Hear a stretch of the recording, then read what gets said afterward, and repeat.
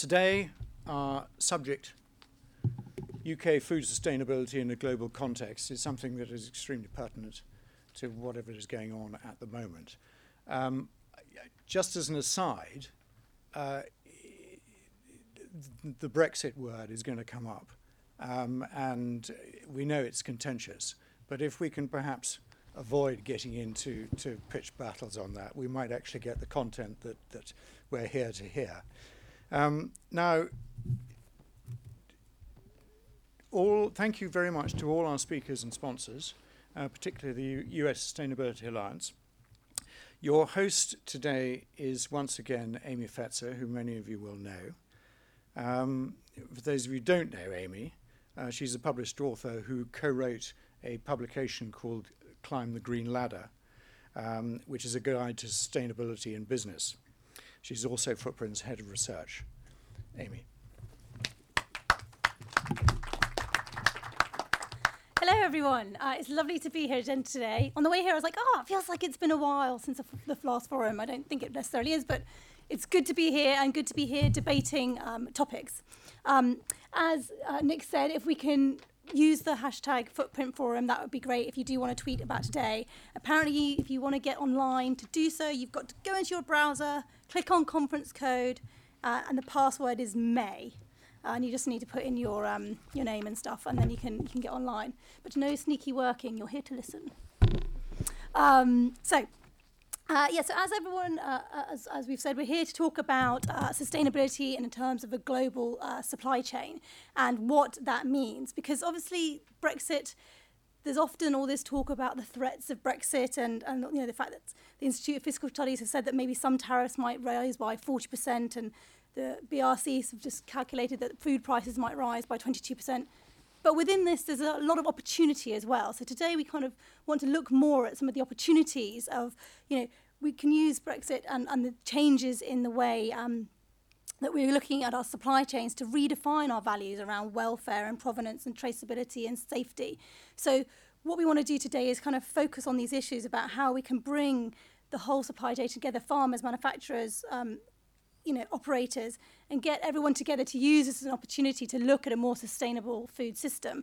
And how do these trade agreements play within that? There's a lot of experience on the panels and with our speakers about how trade deals work. So we want to look at how can we frame this? How can we use what we know of our trade deals as people within food services to try and make the system more sustainable and make sure we maintain all the good standards that the UK already has. As Nick said, we're not going to debate Brexit itself. That's not the point of today. I'm sure there's some great opinions, but if we could park that, it'd be useful. The UK food and farming is 110 billion a year. And apparently 60% of our exports is food. I mean, we export 60% of our food and we import 70%. So there is an imbalance in the UK. So we get 31% of that from the EU at the moment. So what are we going to do if we, in the future, we know that probably whatever happens, there's going to be more of an emphasis on the rest of the world. So today we want to look at what does that mean and how can we ensure we get good quality products coming in, and also to examine, are we worrying about things that we don't need to worry about? How can we use our influence to uphold standards? But, what impact is this all going to have on the day-to-day? Are we, most operators are saying it's not making too much of a difference. Do we need to worry, basically? And what are the opportunities? So to kick us off on this great topical topic, we have got the wonderful David Green from the US Sustainability Alliance. Now, David manages the Alliance on behalf of the members, but he's got a wealth of experience in this area. He's advised on the US and UK market for many years, and he's also, in his previous life, he was editor of Farming Weekly, and he's also written a book called Spoiled for Choice, which examined food scares in the EU in the 90s. So he's got lots of experience, and he was also a farmer himself in Virginia. So he's going to come and talk to us and give us a good overview of some of the topics.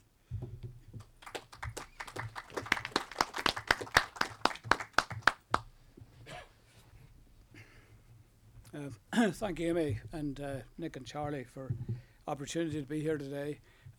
You'll forgive my allergies, which I thought I'd left behind me in Virginia, but fortunately I've been sneezing non-stop since I got here earlier in the week. Sustainability Alliance was set up 3 years ago by a number of associations, food and farming and fishery associations. Sustainability in the US was not really a hot topic until probably the last 2 to 3 years. Before that, it was not something that was being demanded by the food industry. Really, it came about with the result of increasing pressure from customers of US products in Europe, particularly Northern Europe, for sustainability, demonstration, evidence, certification, whatever. That caused a fair bit of consternation, particularly with the US soy industry, because they were required to meet mandated sustainability requirements under the Renewable Energy Directive. If they wanted to sell soy oil into the biodiesel market, it had to be shown to be sustainable. So it started with 8 members. This is just a breakdown of the current membership. It goes across the agriculture food sector, also the seafood sector and forestry, and then other organizations such as the Renders and the US Hide, Skin and Leather Association. We should have had one of them here today with all these wonderful chairs, but whether or not they're hide, skin and cattle or horse or whatever. So they basically have come together, and they all have different approaches to sustainability. And some of them were not formed into anything specific, because again, their biggest market would be the US. But when they started looking at the increasing demands coming back from European customers, in Germany, Nordic countries, and the UK, they said, right, we need to address this. It's becoming almost a market access issue, so we need to put something in place. What we ran into when we began this this alliance, it is it's a US Department of Agriculture funded program. Eventually, it will transition out to the members themselves on a funding basis. The issue that came up was, well, what is it that Europe actually wants? And quite a number of them had experience in dealing with Europe, not just in the marketplace, but on controversial issues. GMOs being a primary one for the soybeans and the corn or maize associations. I've worked with the soy industry for a long time on the GMO issue, both policy and the marketplace. And so when we started it, we asked our members what their thoughts were of their European marketplace. And the overall impression that came back from the members was, well, the feeling we get from our customers, the feeling we get from general European stakeholders is that they're way more sustainable than us, but they seem to be hidebound by socioeconomic considerations and particularly NGO activities. So there wasn't a very positive view from the US. So then we spoke to I think it was close to 80 stakeholders in Europe. The program actually was going to focus on the UK and Germany to start with. But we spoke to stakeholders in the UK, Germany, Netherlands, and France, and the Brussels associations to get their views. And, coming from UK, coming from Belfast originally, I wasn't overly surprised by some of the views of EU stakeholders, and I needn't go through all of these. But what really struck me was the bottom point, that how little either side knew about the other side, how little people in the US food industry, and some of them who had direct links with the US agriculture industry, knew so little about farming. The interviews we did were nearly all face-to-face. They lasted at least an hour.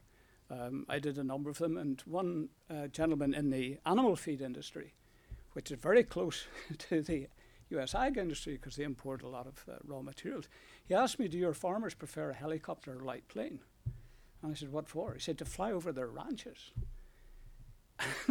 I said, no, and the fact is that the average farm size in the United States is about 450 hectares.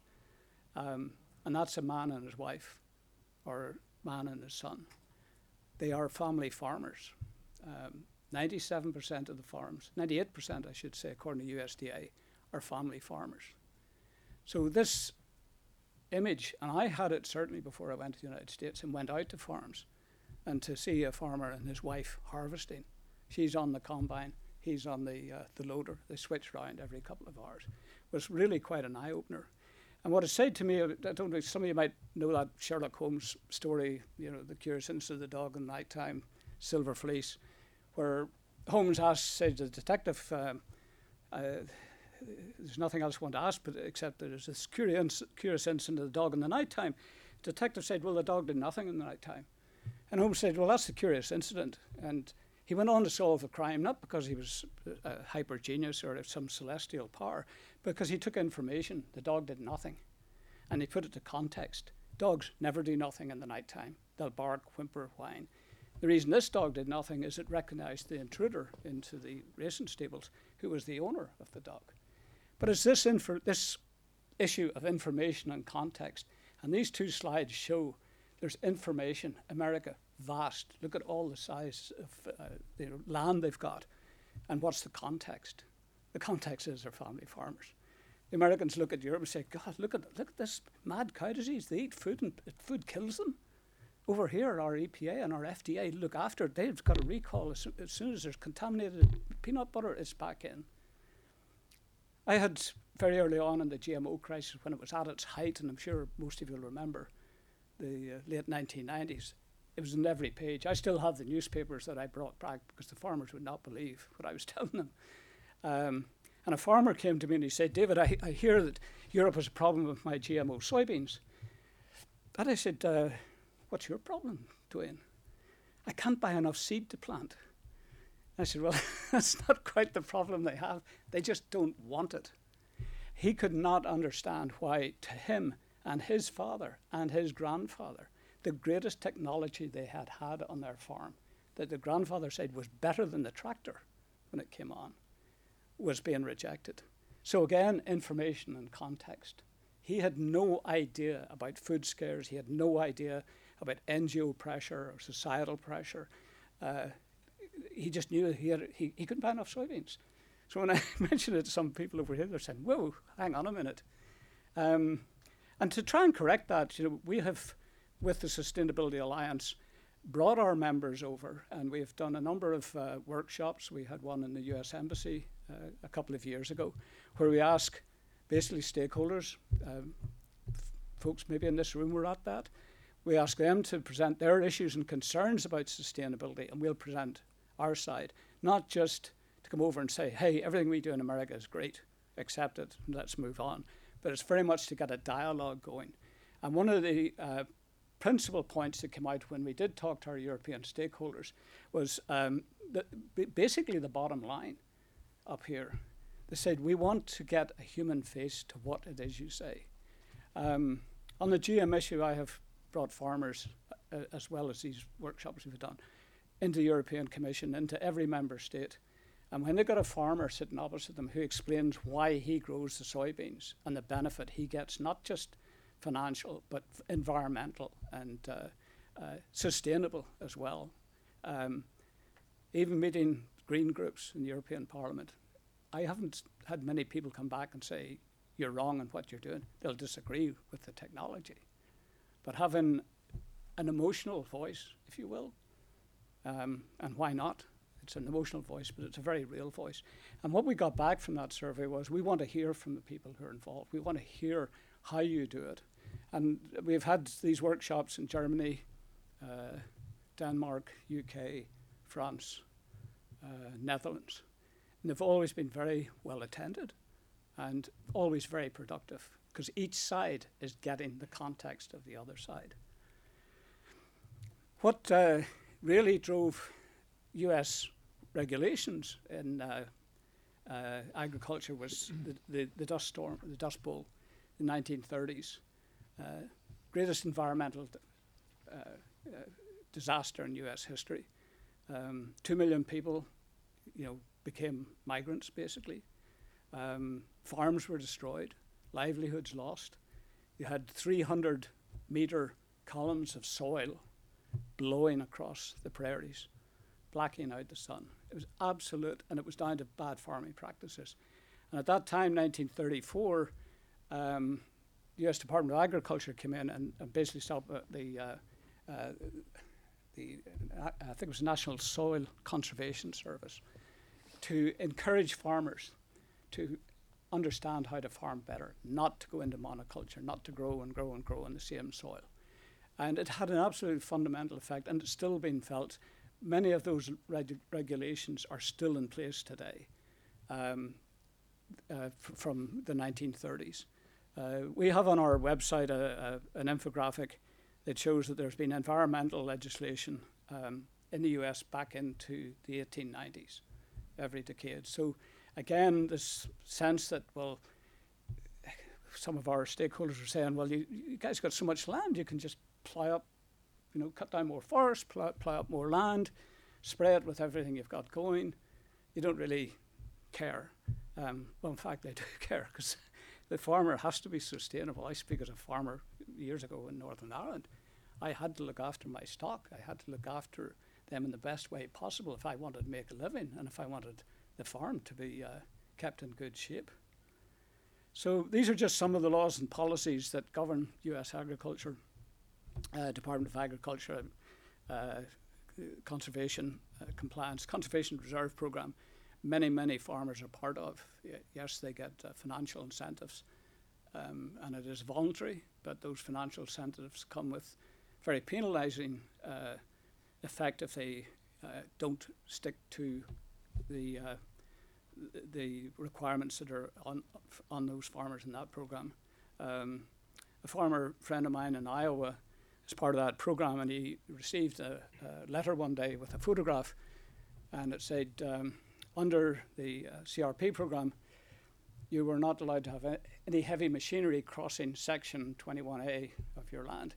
Please explain why this truck was crossing the land on such and such a date. It was a satellite photograph. It's kind of scary. But again, he had to go back and explain what had happened. If he was a continual abuser of the system, basically you're kicked out of the program and you have to repay everything that you've been given. So it has a pretty focused attention span. Department of Commerce, Fishery Management Program, and then EPA has a number of programs as well. And then there are social programs on labour requirements and so on. On our website, we've got one-page breakdowns of all these policies. And I remember in Germany when we had our workshop there, the German industry folks were really thrown by the number of these laws. So that again is just what how we would see our members would see their system. We have our logo, which is US sustainability. This is how we grow. This is how we grow is really as a collective. It's not just for our members, as the Alaska Seafood people pointed out. They don't grow anything, they harvest it. So it is very much that we want to have a dialogue because we want to do business. Our members want to do business. One of the biggest issues we have, and I know Amy has signalled me, I've got 3 minutes, but I'm betraying my Irish origins and we'll keep talking. I've got a speech impediment, pausing for breath. But one of the biggest issues we have come up against is demonstrating sustainability. In the US, we look at ongoing improvement. The idea of having to have each farm certified for the Renewable Energy Directorate is both an anathema to our farmers, but it's also virtually impossible. You cannot have a one-size-fits-all for an agricultural system such as the United States, where the difference is in Minnesota compared to Florida in climate, soil, topography, everything else are vast. So one of the things that we've been doing and working with our counterparts here in Europe over the last year is looking to see, is there a way that we can take our system and meet your requirements, because often we're asked for a certification that you're sustainable. And you'll hear more from Joe Rushton from Sustainable Ag Initiative Platform, which was unknown in the US. We have a similar type of aid organization called Field to Market that carries out 4-year studies and reports and indicators. So we're looking at working with our counterparts here on trying to find a way that will meet everybody's satisfaction. Is it going to be benchmarking or mutual recognition or increased transparency? Our farmers very much believe in ongoing improvement, so how do you demonstrate that? SCI platform that Joe will talk about, we had one of his colleagues on one of our conference calls with members, and they were so intrigued, I think 5 or 6 of our members signed on to SCI platform to have their sustainability programs examined. And one of them, the Almond Board of California, was assessed to have a gold standard. I think the soy industry and the rice industry are also looking at it. I will try and belt through here, Amy, don't worry. Just very quickly, this is some of the metrics from US Seafood. Alaska Seafood Marketing Institute, which is one of our members. In Alaska, it is a state law that fisheries must be sustainable.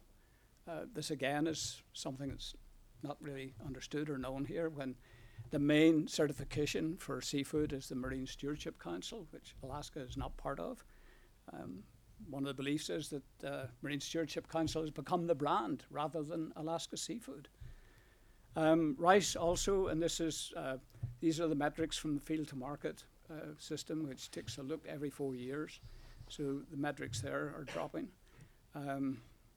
I'll scoot through soy because I think it's an interesting case study. You can see here what the reduction in so many things over the last 15, 20, 25, 30 years. For farmers that use GM technology, they would stand here and tell a better story than I can, that they are much more sustainable. The soil erosion is way down because they don't have to deep plow. Their energy use is way down because they do not endlessly have to spray for weed control. They maybe spray twice a season compared to 4 or 5 times a season. So there are many things that are coming benefit there. They're able to grow more crops on less land because of different production systems. They can plant closer together because they don't have to leave a lot of space to get tractors down with spraying equipment. To meet European demands and to meet the European Commission, the Renewable Energy Directive, they've developed their own sustainability assurance protocol, which is based on the collection of all those laws that farmers either have to have because they're federal laws or take part in, such as the CRP program. And look at the SSAP is basically works on a macro basis. And it's been benchmarked against the RTRS, which is the Roundtable on Responsible Soy, which for many retailers in the UK saw as the gold standard. It was benchmarked by a sustainability department in University of Arkansas, who found that there were both good systems. Some had things that the others didn't. But the SSAP has now been accepted by the European feed industry as equivalent to their own sustainability standards. These are just 4 of the main directives of that program. Again, as I say, it falls in under a mass balance approach, looking at the laws and policies.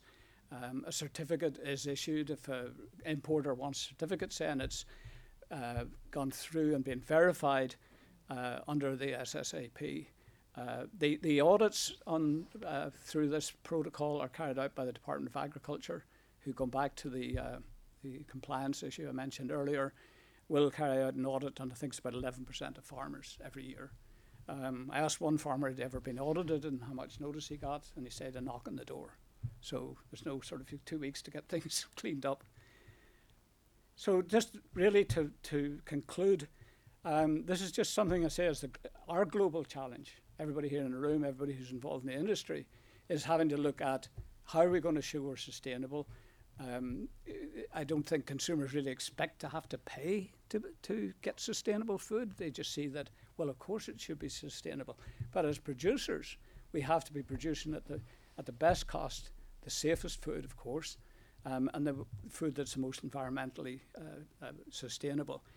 The bottom point to me is the key one of trust.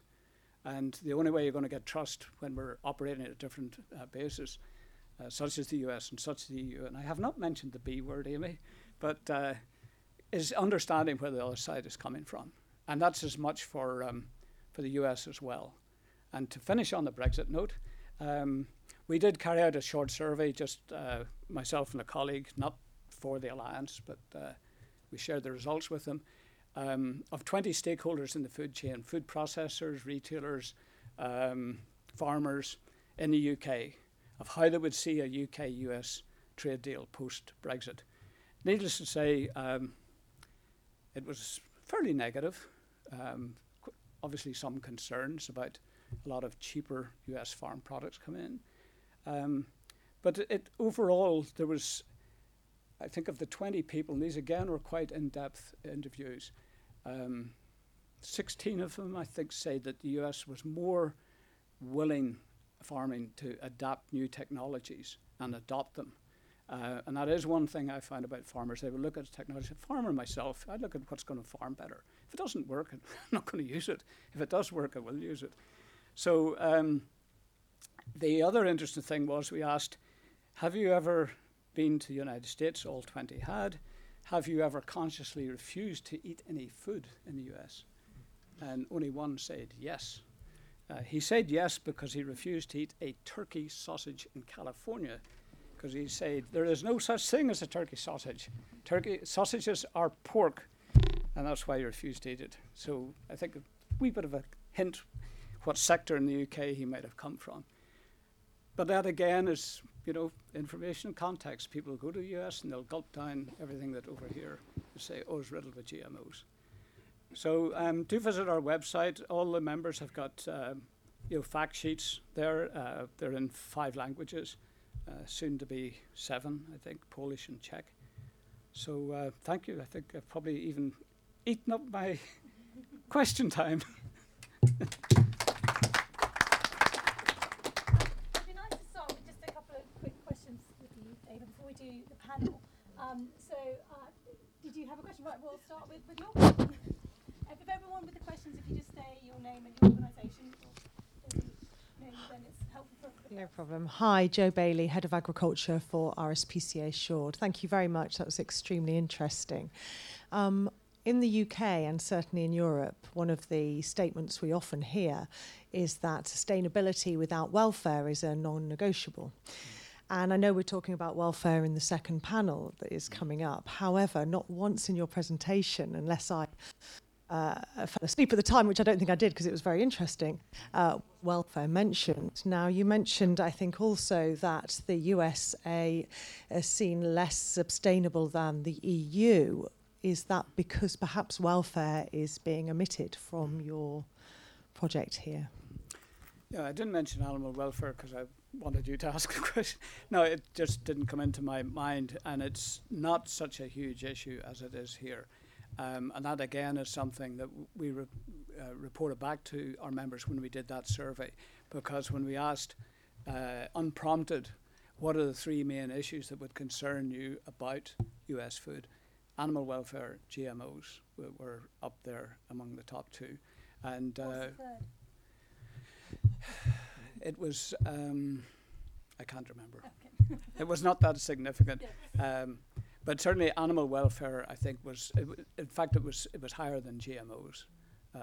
I was furiously trying to find that report in my laptop before we got in here, and it buried somewhere in my files, but I can talk afterwards about that. But I think, I don't know if Stan Phillips from USDA would want to comment on animal welfare. We just have not seen that as it's not to say it's not becoming one, and we're certainly seeing more media about it than we have previously. Certainly around some of those big production facilities. Did you want to add something? Add a couple of things. There are. Yeah, do wait for the mic, because otherwise everyone might need to be. So this has been an issue, and it seems as if it is one of the underlying issues that really is driving these media reports about our chlorinated chicken issue. And when you start talking with people who are in the industry or in the government, they do usually agree that if EFSA says it's okay to use chlorinated water to wash salads in the EU, which they do, it makes sense. Why not use them on chicken to try to eliminate salmonella and Campylobacter? But then the next sentence is, we really are concerned about the animal welfare and the different approaches perhaps in the US and the EU. So I would just point out that, we do have animal welfare laws in the United States. The U.S. Department of Agriculture, which I represent here, is responsible for enforcing those laws. And going back to the Animal Welfare Act in 1966, there's a 28-hour law, federal law, that prohibits transportation of livestock for more than 28 hours anywhere, whether they're being exported or across the United States. We have a number of animal welfare laws in effect, and we are responsible for enforcing those laws. So it's not like there's no law whatsoever. And that does seem to be the impression many people have in the United States. And this perhaps is outside of the scope of the sustainability, but it certainly will be discussed going forward. I think it's already very clear to me that this is a key issue that would have to be considered in any sort of discussions we have going forward with the UK, should we get to the point where we're able to have a negotiation on a free trade agreement. Hopefully we can find ways forward, and I would guess there are plenty of American consumers that would be willing to pay extra for some sort of certification of a animal welfare, a production method of animal welfare significance. So you have the red tractor here and various other things that are commercially driven, as I understand it. Perhaps there's some scope for a solution in private sector standards. But what we want to do is allow consumers to have a choice, and for those who are willing to pay for it, make that option available to them. For those who, for various reasons, aren't willing to pay for it, as long as the food is safe, we would like that to be an option as well.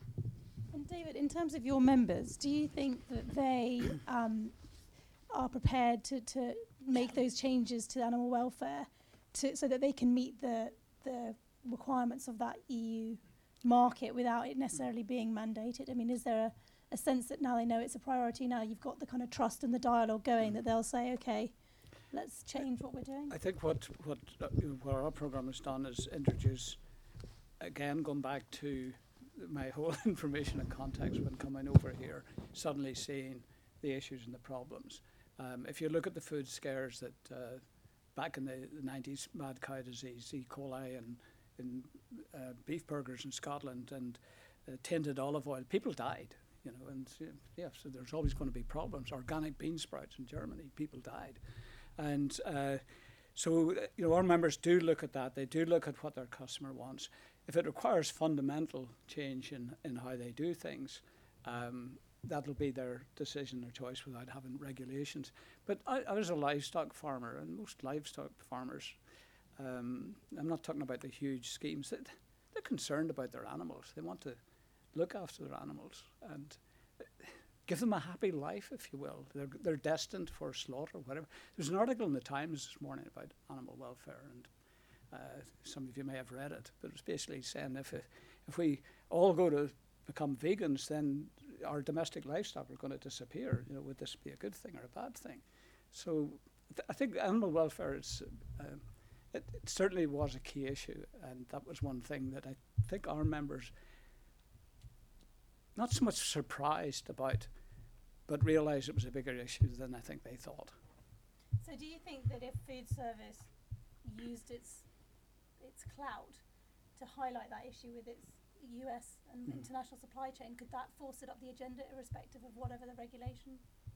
Sorry, if who? Well, if food service used its Yeah, I think again, to go back to what Stan was saying, if when it's such an issue here, if you have a post-Brexit trade, whether it's a trade deal or not, and you are looking at animal welfare standards, and you go back and say, I'm sorry, we'd love to buy your beef or your chicken or whatever, but we're concerned that it meets such standards. Frankly, if I were a farmer and wanted to do business with you, I would meet the customer's requirement, and that's something I know when the soy issue, when the GMO issue came off, and A lot of customers saying we want GMO-free soy. We don't want, we'll buy it from this state or that state. There was a sense that, well, they'll just have to take it. And I remember standing up at a meeting saying, as long as I know anything about America, it's, the customer's always right.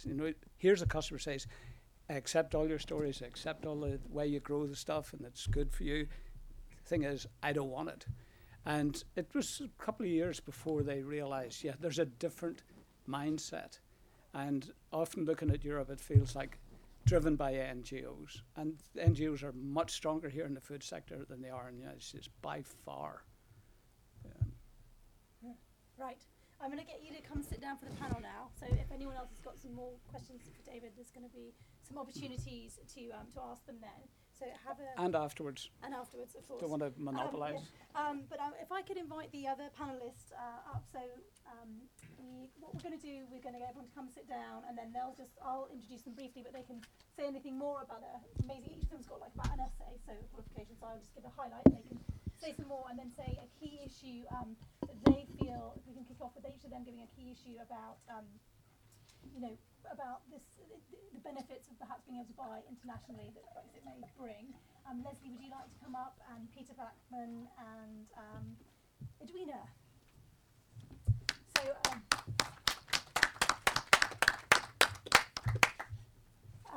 So basically, we've got the lovely Peter, who is on the end, second last in the end there. So Peter's an expert on the structure and dynamics of the food service sector and its supply chain across the UK and Europe. And he's a former scientist, so he takes a very evidence-based approach. I think he's got a great tagline: if you can't measure it, it doesn't exist. So he's going to give us some of his views.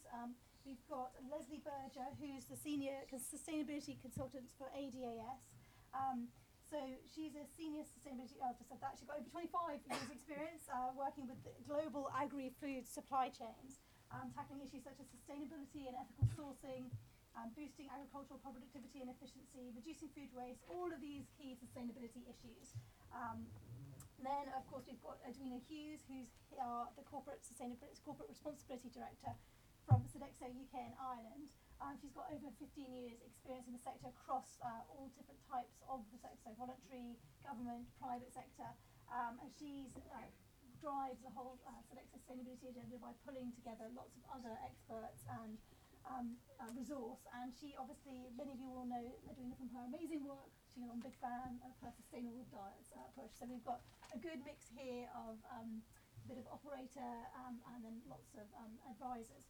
So maybe we could kick off the panel with a bit of talking about, well, actually that's it, you're going to introduce yourselves. Maybe if we start over here with David, and then we can get the sort of move along with an operator response. So David, he's introduced himself.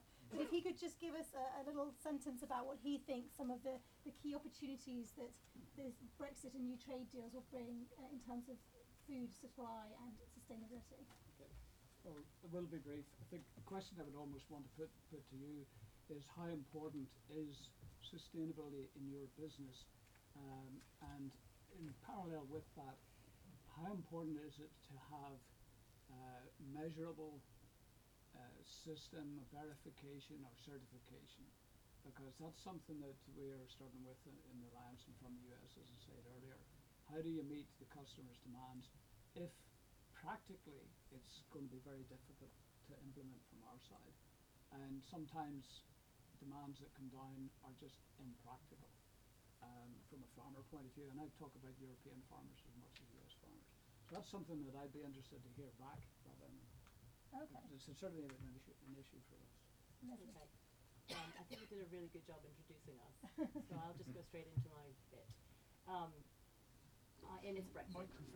Oh, yes, sorry. It's Brexit. Oh. This one? Everyone. Everyone, hi. Okay. No, I just said I'm Leslie Berger. I'm a senior sustainability consultant with ADAS. I think Amy did a lovely job introducing me, so I'll just move straight in. And I'd like to talk about a Brexit opportunity. So I think that Brexit will give the UK a golden opportunity to renegotiate terms for the UK independently of the 50-odd free trade agreements that the EU currently has, because I think that, and potentially put new ones in place as well, because I think that looking forward, and I'd be really interested in the business's view in the room as to where you think the demand is looking forward for food, because I think it's really outside of the EU with the growing middle class and the growing interest in Western diets in places like China, where we're looking at something like 600 million people in the middle class, called middle class, who are looking at more westernized diets. And in Africa, billions, 1.1 billion, I think it is, by 2060, will be classing themselves as middle class. So looking at having new free trade agreements and being disconnected in a way from the European community, do you think this in your business is something that you're looking forward to? Because I would hope that you would be. So if I'm talking about the food service market, that covers, in my terms, everything from Wormwood Scrubs to the Ritz and the whole supply chain from farm to fork. If you look at that whole system, there are hundreds of thousands, literally, of businesses involved, serving many, many different types of cuisines and types of customer. And I think a crucial issue for the industry is choice and flexibility at any moment in time. And I think that is probably an opportunity that a new trading environment will be able to offer. So just for a bit of context, Sodexo is a very large facilities and catering company. We have about 427,000 people working for us worldwide, so we're the 19th largest employer in the world. We work in 80 countries and we have a revenue of about 24 billion euro. So, and that's not going to change after Brexit. You know what I mean? The company isn't going to fundamentally change. We have a global supply chain. Again, that won't change. I suppose in terms of Sodexo UK and Ireland, where what I'm responsible for and where we are, this market, I suppose the thing we know is that our clients and our consumers, what they want is local, and they want it now and they wanted it a couple of years ago, but it's only intensifying. So we 50% of our business is in the public sector, and all of our public sector contracts require us to procure at least a third of our products from SMEs. And SMEs, by their very nature, are very, very likely to be local, because it's just easier to build relationships with SMEs when they're local to you, because actually you already have a lot of difficulties in terms of very large company working with very small company. So you don't want to throw geography on top of that complication. That's probably enough for an intro, is it? Yeah, okay. Great. So actually maybe following on from that, Edwina, maybe what we should also, it would be useful to get from the operator's perspective, if there is this focus from the consumer and from the client on local and British, yet we are importing so much, how can we meet that need? I mean, are there certain products that you could look to switching to being more UK, and what would be the priority lines to focus on from the international base and making sure that those standards are upheld when you do that? Yeah, sure. So, I mean, I had a number of conversations in preparation for this session, and I suppose the jury's out on what's going to happen with Brexit. So, in terms of supply, we have two primary strategic suppliers, Bunzl and Brakes, who you'll know, and they also have kind of Brexit task force. So we have one of our own and we're aligning with them. So we're talking to them about our supply chain and the products that we source from the EU. And, I suppose what we need to understand, it's fact-finding at the moment, because nothing is going to change before 2020. But we need to understand if there are things that we are no longer going to be able to get in the same volumes or at the same price, then we have to figure out what the alternatives are. There is an argument that says that if and when Brexit happens, we may end up doing, producing more domestically, because we simply won't be able to take the hit on the price of the imports.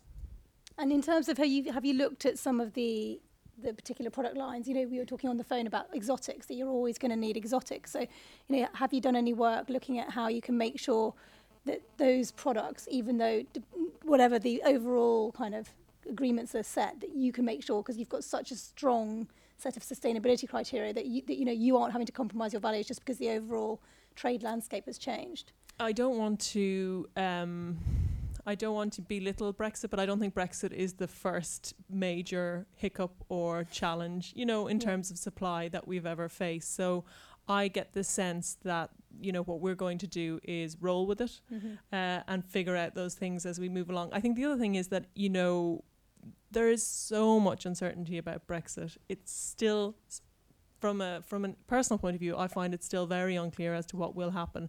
I think from the company's perspective, what we're doing is trying to gather as much information as possible so that when it does become clear what's going to happen, and maybe the people on the panel will know more than me, we can make really well-informed decisions. But I don't get the sense that the decision time is today yet.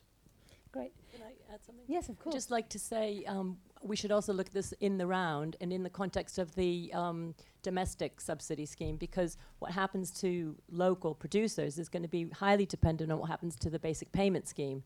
And if actually the funding that goes into production subsidies now is changed dramatically, which it's likely to be, and more geared toward environmental payments and payments, public money for public good, which is really quite different to how farmers are supported now, then there may be some short-term glitches where actually production is reduced because there may be businesses going to the wall because of this. And that may especially affect some of the meat production. So I would expect that those who are expecting to procure more locally would already be lining up how they expect they're going to be doing that and making sure that they've got good relationships with the suppliers that will have the supplies that they need. So I'd be curious to understand how. But I don't think Sodexo's in charge of Brexit. I think that's the thing. I think if and we neither were are the farmers, if we were masters of this ship, we would be, and we would be on it. But because we're not in charge of it, then it's not. And in terms, Leslie, in terms of do you have any figures or any indication of how much of the UK food comes from the rest of the world, from outside of Europe at the moment? Like what kind of percentage if you're just looking at meat production, imports and exports, it's almost entirely backwards and forwards between here and the EU. It just depends on the sector, really. I mean, fruit, we are importing, the lion's share of our fruit comes from Europe. And what about from the rest of the world, though? How much is coming? So at the moment, it's not very large, is what you're saying. So at the moment, if it grows, there are pockets. South Africa, for example, we're importing a lot of fruit from South Africa. We're not self-sufficient really in much of anything in this country. Okay. Do we have any questions from the floor at the moment? Okay. Well, let's have another one. I think if we could. So, Peter, as a food service specialist, you've been travelling to the US to study the market. Oh, hello, that's a good idea. As a food service specialist, you've travelled to the US to study that market for many years. Are there any parallels as far as procurement is concerned with the UK? Sorry, I didn't. Parallels as far as? Well, in terms of how procurement happens and operates, are there any parallels with the UK system? Okay, so I've got to put my hand up and say that I'm not very conversant with procurement as it operates in the States. I only see it from with a UK lens, but I do see parallels. David earlier was talking about the US scene, and one thing that I've noticed, because I go regularly to the National Restaurant Association show. It's the NRA show, but not the National Rifle Association. Anyway, and I've been struck every year. There's a theme, not a constructive theme. It's just the way that it works. So it was GMOs. It's been organic. Last year it was vegan, and this year there wasn't a theme in the food, but there was definitely a theme in the whole. The whole environment, and that was about eco-sustainability. It was relating particularly to packaging, but I can't help feeling that it can spin over into food as well. So we're living in a world which is supposedly getting smaller, and I can see long-term convergence or more convergence than we've got now, but there will still be significant differences. So that's a good point, actually, because we've got our footprint trends report coming out soon, and one of the big trends in that is the move towards sustainable ingredients and the fact that people are now looking at not just the ingredients on the plate, but up the whole supply chain. So do you think that you were talking a lot about different positioning? How do you think the differences are globally and between perhaps the US and the UK about how people see sustainability and how they define what is a sustainable food and what elements should be considered to be able to claim that something is sustainable? $64 question. There's a different definition for sustainability depending who you talk to. I think just what Peter said, I think was interesting in that trend in the US will continue. Many trends, in anything food environment used to come out of California, and now they're more likely to come out of Europe and move westwards. So I think the interesting thing about the eco-sustainability discussion at the National Restaurants Association is indicative of how I think it will continue to become more of a trend in the US, particularly in the global world where US companies are trading with the European markets. The influence that Europe has on other countries in food and in food supply and what they want. We've seen this, again, going back to GMOs, that the influence of the European issue affected how legislation was developed in Korea, South Korea, Taiwan, Thailand, Japan, to an extent China. So I think that trend will continue. And, as you mentioned, Amy, it's across the supply chain. I think, again, that comes back to the issue of how you're going to how's the end supplier, the retailer, going to assure his customer that it's a sustainably produced whatever?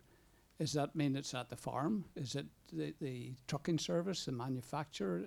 How are you going to get sustainability all the way down back to the farm or back to even the supplier of the seed that a farmer will plant?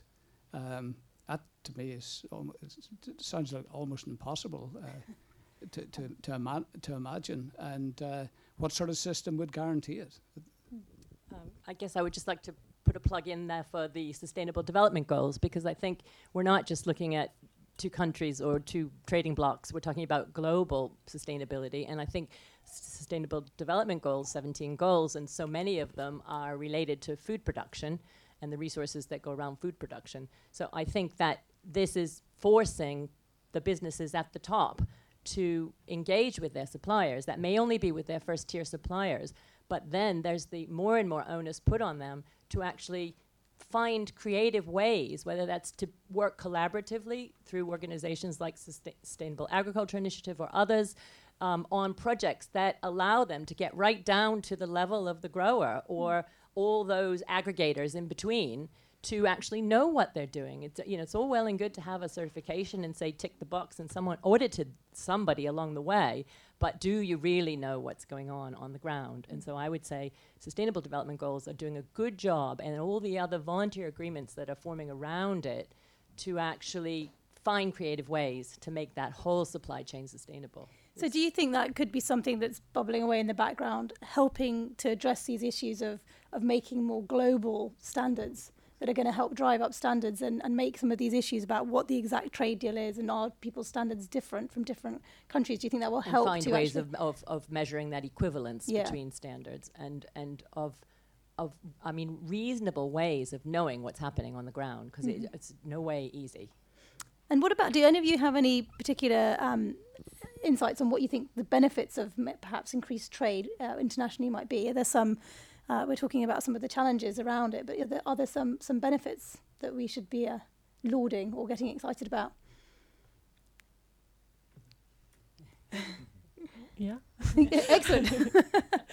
I think as a very large global company, we depend on a global supply chain. And Amy, you referred to the fact that we have lots of sustainability criteria.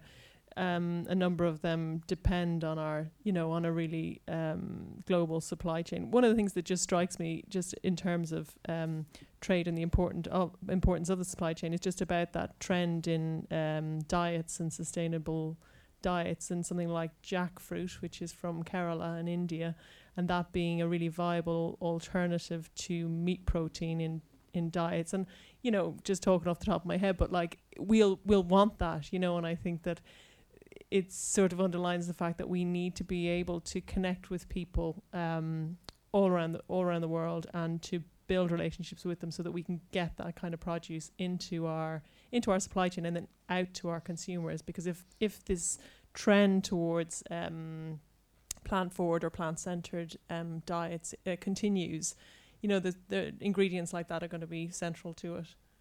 It's got to continue. It's not a trend. It's a new movement for Sustainable Development Goals. Knowing how those jackfruit growers are, being treated, and the situation on the farm in India is going to be important to you. Absolutely. Yeah. And Take it, Mike. the sustainability, the word sustainability, is interpreted in many different ways. I mean, if you speak to an eco-aware fish and chip shop owner, he's going to be talking about recycling his fat and oil. That's the sustainable bit as far as he's concerned. And it could be for a restaurateur, buying local actually means, and I've got a cousin who opened a restaurant in London, and he sourced all his food within the M25, every bit within the M25, and that didn't mean that he actually shopped at the local cash and carry, but it actually came from there.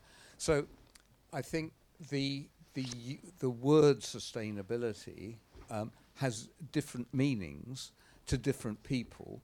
In the big sense, there are big issues to be dealt with, but I think it's also important to acknowledge that that there are these many different layers that contribute to what sustainability actually is.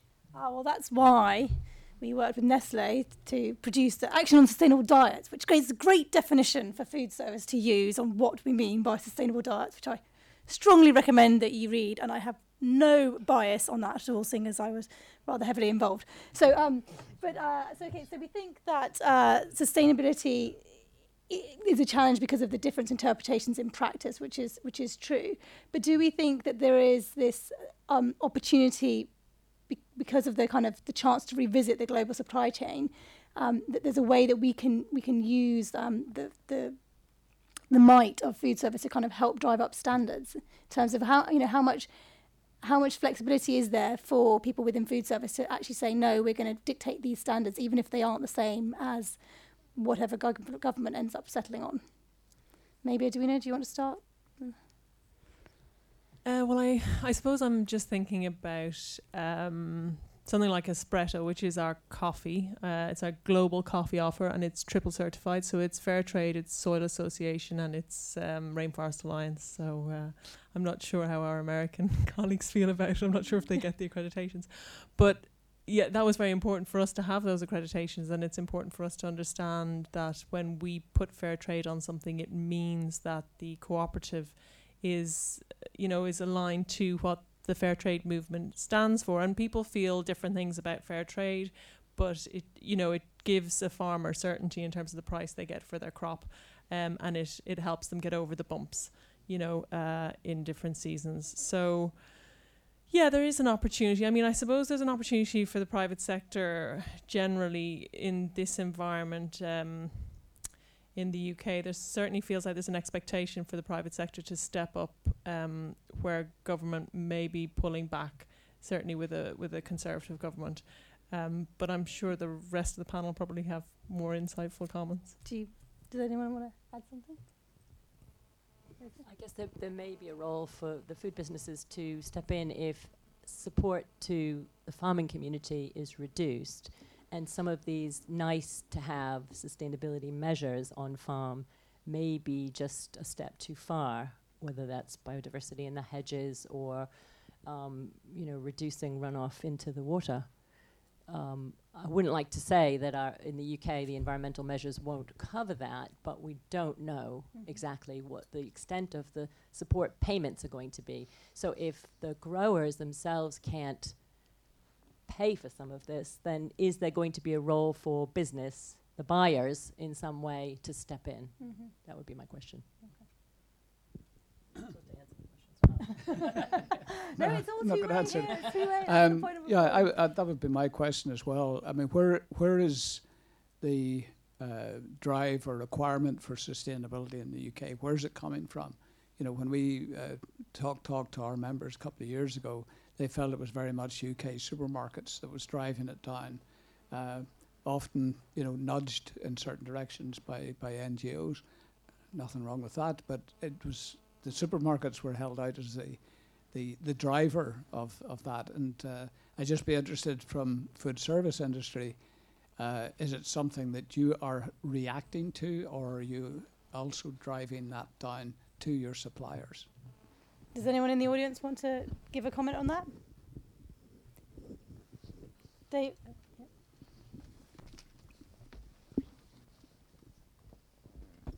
Thanks, Charlie. So I'm Simon Galkoff from the Casual Dining Group.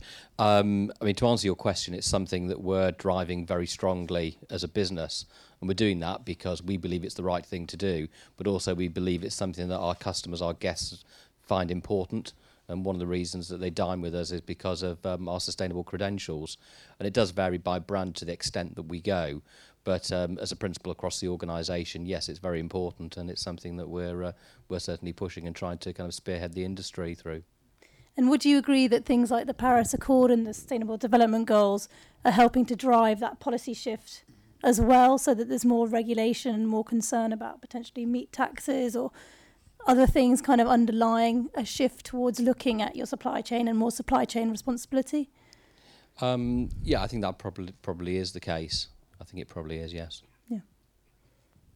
Just on the Sustainable Development Goals, I just, from my point of view, I'm finding them useful as a framing tool, and maybe I just need to become more familiar with them so that I can understand how to really practically use them. But having said that, it is helping us to collaborate globally. Our previous chairman, Michelle Lundell, sits on a panel on food waste prevention. So I think it's SDG 12.3. I think the fact that they have kind of sub points isn't helping them a lot. You know, it's like there's like over 30 of them and then there's loads of sub. So, but you know, the purpose of that is to drive down food waste by 50% by 2030. So, you know, certainly Sodexo, working with Unilever, working with other global organizations. So there's a perfect example of actually the private sector stepping up to make a difference. And that kind of goal won't be solved without collaboration. You know, so maybe that's the same with a lot of the other goals as well. Yeah. I mean, I'm certainly, sorry, just because I'm certainly kind of finding it kind of a really interesting conversation, because I perhaps hadn't appreciated what seems to be kind of the gap between the way we are in the UK and in the United States. So, you know, it's almost for us, it kind of feels like it's a license to operate now. Maybe I'm wrong, but that's just kind of how it feels from my position. So in terms of sustainability, in terms of animal welfare, and on the human side as well, kind of, which we haven't mentioned yet, the Modern Slavery Act, which, you know, is massively important in the UK. I don't know, it just feels like there's a massive void, perhaps. Peter, you were going to say something? Could I just sort of ask, when you're developing your own guidelines or sustainability system, do you work with your suppliers do you drive it down to them, or do you work with them, say, right, we need to understand what you're doing on sustainability so we can form our goals in line with what is going to be practical and deliverable? Yeah, so I think we do work in collaboration with our suppliers, absolutely. But I think we've moved from the position of kind of a conversation around it. What should we do? So, you know, these are our practices and these are our principles. So, you know, we have an ethical sourcing policy. We have a kind of a food sourcing policy. So we make it very clear to our suppliers kind of what our guidelines are and how we're willing to operate. And then we kind of, I mean, we find most of our suppliers are on board with us because they're kind of operating kind of similar principles. And maybe that's some of the kind of the supermarket conversation that you mentioned, because the supermarkets in the UK have definitely led the way. And food service has been kind of some way behind them, but I think it's certainly kind of following through on their principles. But it's much easier to do it in the UK now because of the way the supermarkets operate, and your manufacturers just kind of take it. That's just generally what they do.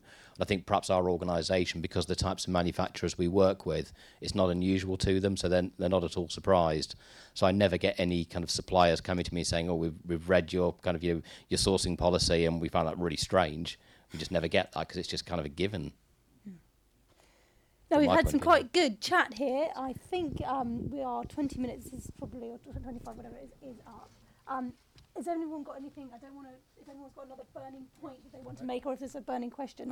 I just want to pick up on Yep. what Simon said, not to argue, but just to reinforce it, that the consumer is an important part of this discussion, quite nebulous, and there are consumers who don't give monkeys for sustainability, and for others, they live their whole life around it, and then there's the mass in between. So I think they are very important, but it is also necessary for commercial businesses to buy into sustainability, which they do. Clearly, they do. So there's a whole reinforcing cycle here, and it may be that it's actually a flywheel that's just slowly beginning to turn, and we come back in 150 years' time, and if I'm wrong, you can have your money back. The whole thing is spinning beautifully, and we're very sustainable. Except we're now faced with major mergers in the retail sector, which are aiming to push down prices by 10%. And that 10% is most likely going to be faced by the suppliers, perhaps some of the food service businesses in the room. So how do you uphold the high sustainability and welfare standards that we'd like with further reduction in prices, cost cutting? I'll leave that to the next panel. Amy, sorry, just make one. I won't dominate this conversation. Just make kind of one more comment. But building on what Peter was saying around the consumer and the guest, it's massively important. So, particularly we haven't mentioned millennials yet, but they've got a completely different expectation compared to kind of my generation. I got old, unfortunately. It happened overnight. I'm not sure when, but it did. But you were there, yeah. But it's just hugely different. So if you think back to kind of my generation, the whole thing was around organics, and people were very interested in organics, but there was this whole dilemma and conversation around, are people willing to pay for it? Well, they kind of weren't, so that kind of disappeared off a little bit. But millennials, it's just completely different. They might not expect to pay any extra for what they want, but they absolutely expect it, and they won't come to you if they don't get it. Yeah. It's really, really different, and that's the whole power of social media now, which kind of wasn't around when Charlie and I were young. Brilliant. Well, I think if you'll all join me in putting our hands together for this fantastic panel. It's been absolutely brilliant. Thank you very much. So we now have Joe Rushton from the Sustainable Agriculture Initiative platform. Now, Joe is a biologist. He's got an MSc in environmental technology, and he's got loads of experience in corporate social responsibility, stakeholder management, and agricultural supply chain sustainability. So he's going to talk to us about the utopia of sustainable global agriculture. Is it possible? So I hand you over to Joe.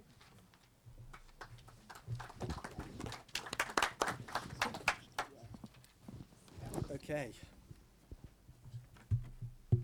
So, firstly, what a title for a talk. I was like, wow, I could take this anywhere. Sustainable agriculture utopia. Is it possible? Let's jump into that one. My second thought was, actually, this is going to be pretty difficult. At Side Platform, where I work, we're a membership association for food and drink companies wanting to kind of work together on sustainable sourcing and sustainable agriculture. We get our members together and we build solutions. We share our knowledge and experience, and we also run projects where our members have overlapping supply chains. But my time horizons are very business grounded, 2020, 2025 even, that's kind of as far ahead as we go. Here are just some of our members. If you're curious, a lot of the usual suspects, but a very active community. So here goes nothing. Let's jump in there at the deep end. What is utopia? And I had some idea, but I wasn't exactly sure. So, like any good millennial, I turned to Google, and in fact, the concept of utopia was invented by an Englishman called Sir Thomas More, and it's a kind of hypothetical society where everything's perfect. You know, they're living in harmony, a complete balance with kind of nature and the economy and society, and with unimagined standards of living. You know, and here we have a farm that's on the cutting edge. This is modern. This is kind of utopia to a lot of people. What have we got here? We've got drones. We've got robot tractors that are driving themselves. We've got remote sensing, kind of precision agriculture, all of this stuff. But I guess kind of two things struck me, and that's you know, a utopia is a bit of an oxymoron. You know, it's perfect. It's this perfect or ideal thing, but kind of perfect to who? And to build any great civilization or kind of community, it's going to take compromises.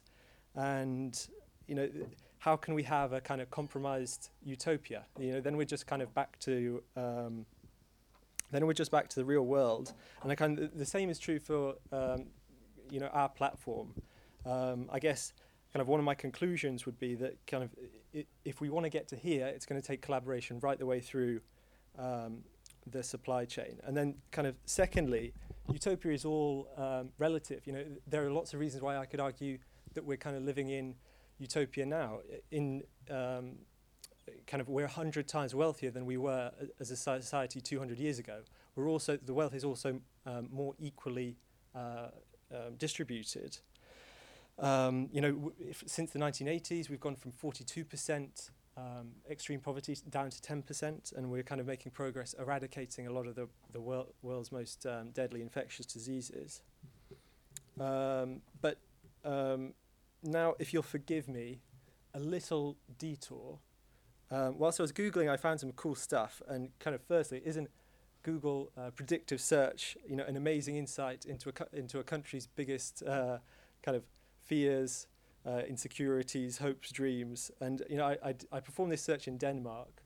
Is sustainable agriculture, ninth down on the list? That's a topic for today's talk. Is sustainable agriculture possible? I don't know about going. Number 3 on the list, is sustainable palm oil vegan? Yeah, not so smart Denmark, it turns out. And then secondly, because I just couldn't help myself, I had to do it. Is Brexit? Number 1, is Brexit happening? It's a bloody good question in my eyes. You know, let's see. And then, kind of final stop on the detour. This there are a few people that have actually tried to create farming utopia. This is Fruitland's farmhouse in the United States, Massachusetts, and doesn't it look pretty? So that's kind of one box tick, but let me just read this out. This is a utopian agrarian commune established in the 1840s based on transcendentalist principles. Don't ask me what that means, but unfortunately, many of the men in the commune spent a lot of their time philosophizing and teaching, not actually much time working the land. And they rejected animal labor, so wouldn't you know it, they didn't have enough food for the winter, and after only 7 months, utopia was abandoned. I think utopia for me is kind of is a bit like kind of trying to fast forward, you know, and trying to jump ahead to where you want to be, and kind of skipping out the legwork and the groundwork, and I don't think that's ever going to end in success. And I think actually, you know, a lot of small increments in the right direction, you know, and then you look back and you think, wow, you know, look at where we are now. This is amazing. You know, I think that's a better question. And you know, how do we overcome, and you know, a lot of the challenges that are facing agriculture, and there are many.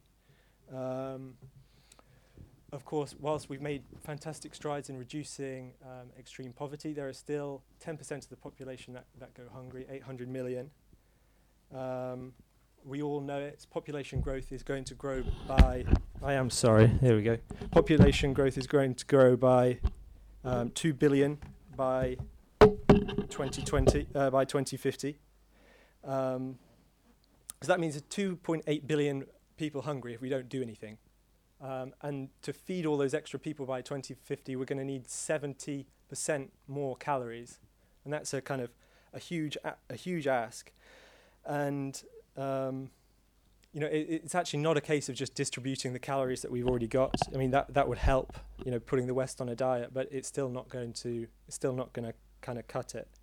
And there's a lot of reasons why doing this is going to be a lot more difficult than it was in the past. Firstly, there isn't as much land as available. We can't go ahead and double the amount of land under cultivation anymore. That's like we did since the 60s. That's not going to work. Secondly, water scarcity. Actually, probably a bigger limiting factor to kind of growing more food is probably the water. You know, even if the land was available, the water wouldn't be. And a lot of the water tables are actually are at critical levels. And we have one project going on in Doñana in Spain. And if nothing is done there, the aquifer is going to dry out. And the result being that one of Europe's most important wetland habitats won't exist anymore. And the local economy there, which is based on strawberry production, that won't exist. And the community that it supports, of course, won't exist either, and it's a very complex landscape issue, but we're making lots of progress. The third reason it's going to be a lot more difficult is, of course, climate change.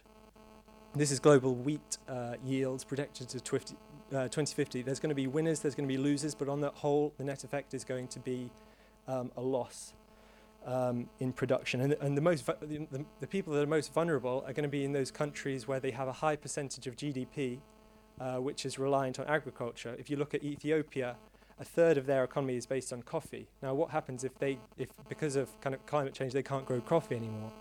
And it's not just shifting locations as well. It's if we get droughts or big scarcities in the big growing regions, that increases prices and social unrest, because a lot of the countries that are poor and relying on importing a lot of food for their calories, they won't be able to feed. If the prices go up, they won't be able to feed their population anymore.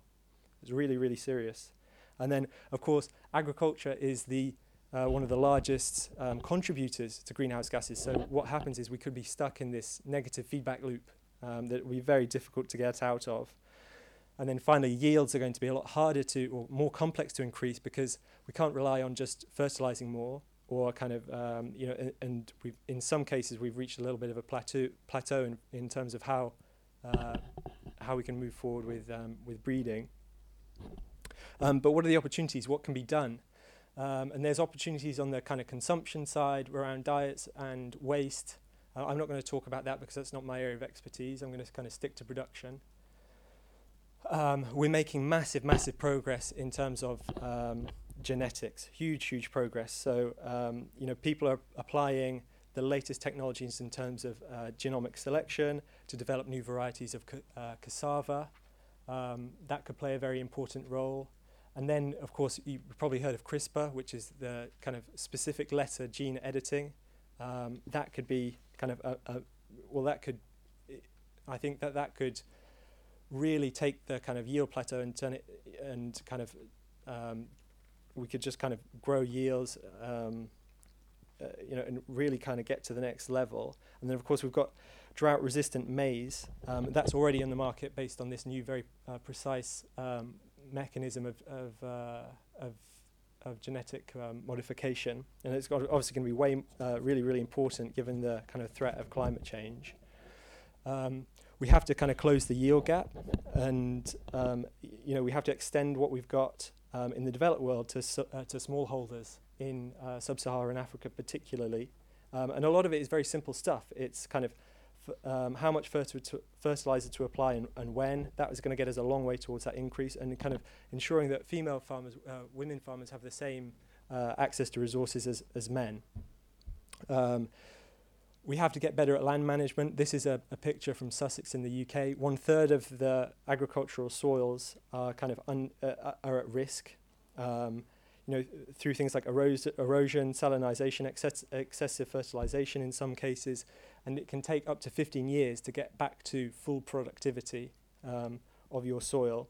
And it's simple to fix. Kind of legumes in your rotation, better soil and fertilizer management, minimum tillage and cover crops, actually what we can do is turn these soils into a carbon sink, and that's going to be positive for yields and then also climate change. There's also a long way to go in terms of irrigation efficiency. But finally, all of these efficiency gains, they're going to have to be done in the context of the community and society at its heart. Rural landscapes and biodiversity. There's one example I've seen in China, whereas a kind of land use reform had a very negative impact on the rural community. What they did was they wanted efficiency, so there were lots and lots of small farmers. They said, here you go, we're going to give you an allowance for the rest of your life. You don't have to farm anymore. That's you done. We're going to take over your farm operation, and we're going to turn all of those small plots into a big farm. And the downside of that is you've taken people's you've taken their kind of way of life away from them. That's all they know. That's what they, that's all, that's been their life. And, it just destroys the social fabric. So really, really serious as well. But then I'd just like to wrap up by saying kind of what can the private sector do to help? And overall, I am very optimistic. I mean, there are challenges there, but, with the range of new technologies that we've got, if the private sector takes a kind of global ownership of this stuff, the future is bright. And I think it can definitely shift us towards zero hunger. But in terms of what the private sector can do, I think that there are 4 key things there. Extra drivers for uptake for more sustainable practices. They can share and mitigate farming risks, especially for smallholders. A huge role in promoting new technologies and spreading good ideas, and kind of support research, funding, and the design of better government policy. And maybe even kind of defending agriculture from harmful policies. And there are several places where I think it really needs to improve. The private sector needs better engagement with policymakers. I don't think there's enough, especially going on at the landscape level. It's going to be really, really tricky, but scheme owners need to become more outcome focused. That's going to be very hard. Doing things like what Field to Market are doing, and actually kind of working on metrics instead of qualitative questionnaires. I think that we need to do more work on assessment, more work on improvement in investment in the supply chain, and less on the assessment side and the assurance, which is essentially kind of brand risk mitigation. And then finally, there are so many different company codes, guides, requirements, schemes, you name it. And kind of one of the things that SciPlatform is doing is trying to address that and find a way of all of our members can work together on a common approach, and that idea is kind of really embodied in the FSA. It's what I spend most of my day job doing. And then I'd just like to finish up on one final slide. And this is some really interesting research, and it's fairly counterintuitive. I mean, I saw that headline, and I thought, oh no, what are herbicides doing to the nutritional value of our food? And actually, it's completely the other way around. So there's some new research out of the University of California, and 4 of the most commonly applied herbicides, they're increasing protein by as much as 12%, increasing iron in the corn by as much as 50%, fructose and glucose concentrations up by about 50%. And I'm sure that no marketeer would ever go near this. But there's a lot of room when it comes to improving the communication of science and agriculture, because 50% more iron is a really that's a serious thing. A lot of the world is iron deficient. So thank you very much for listening. Happy to take any questions now.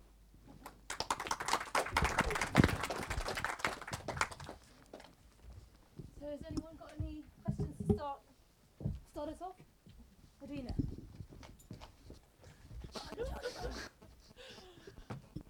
I'm glad you didn't fall. So you just mentioned about companies who are investing in improvement and investment, rather than assessment and assurance in their supply chain. What would you cite as kind of best practice in that area? And I think your point is correct in that you say that assessment and assurance is where the emphasis is. I can't see us backtracking on that, because we've got to be sure of our supply chain, and that's our kind of risk mitigation. But I'm interested in what good practice would be then in terms of improvement and investment in supply chain? Yeah, really, really hard. And I guess it depends on kind of who your stakeholders are. When it, if you're putting something on your brand and you're communicating to your consumers that this is a sustainable product, you have to be 100%. There's no doubt about that. But I think that actually gets us into a bit of a trap. And there's this kind of assessment and audit cycle that just is sucking the available resources out, because the money for sustainability is not big, and if we're spending a bigger proportion of that on assessing and auditing and then re-auditing, and actually we're doing less of the stuff that I mentioned, so less outreach, less dissemination of great new ideas, less investment, less sharing of risks, then we're never going to ever move that kind of bottom line, and it just becomes, if you're good enough to get the certification, then you go for it because you can market it. But not enough money is kind of spent on that capacity building side and getting people that can't meet the label or the requirement already, getting them up to the mark. And in terms of what best practice is really hard to say, because I don't think there are really many companies out there, doing it. Yeah. Yeah, that's a fair point. I suppose what I'd give you is an example of what we're doing. You can Please, tell me what you please. think. So I talked about our espresso coffee and it being fair trade, and actually one of the things we've done is we're giving a small grant. It's £20,000 a year to a cooperative in Peru, so that the women coffee growers can use that money to do other things, so small livestock and whatever. But the other interesting thing is actually that some of the money is going to be used for upskilling those women as kind of ambassadors, because they're not heads of their own households, they're not economically independent of their partners or husbands, and so I think it is about the capacity building, but it's only a small thing, and it's very niche at the moment. And I suppose it's just about that kind of balance between the assessment and kind of making sure our supply chain is doing what they need to do to reach our standards. That'll always be kind of paramount. But I agree with you then that, you do want to also then think about the capacity building. So we're trying to do both, but the latter is a much smaller scale thing. The former will always be the kind of top of the castle. Really cool idea, though. Yeah. Do we have there's a making challenge run? I like it. You can give it to me first, right? I'll just follow on with that. A quick example of probably some good practice going on is what Tesco do with their supplier network. So about 10,000, I think it's going up to about 20,000 suppliers are now signed up through the network, and that's driving a whole lot of information and sharing and collaboration around sustainability initiatives. So for a lot of their first tier suppliers, they really don't know how to engage quite a lot of their tier 2, tier 3 and so on. So this is providing them tools to do that and ways of communicating as they sign up their tier 2 and tier 3 suppliers onto the platform. Then they get more information, and obviously what SAI platform's doing, and other tools like the Cool Farm tool, which provide information on how to make your agriculture more successful. Is that me or you? Sorry. So anybody who hasn't looked at the Tesco supply network, I'd recommend you do that. Sorry, Chris Stanley from Anthesis, by the way. We run the platform. Great. Question on the end, just the row behind, Charlie.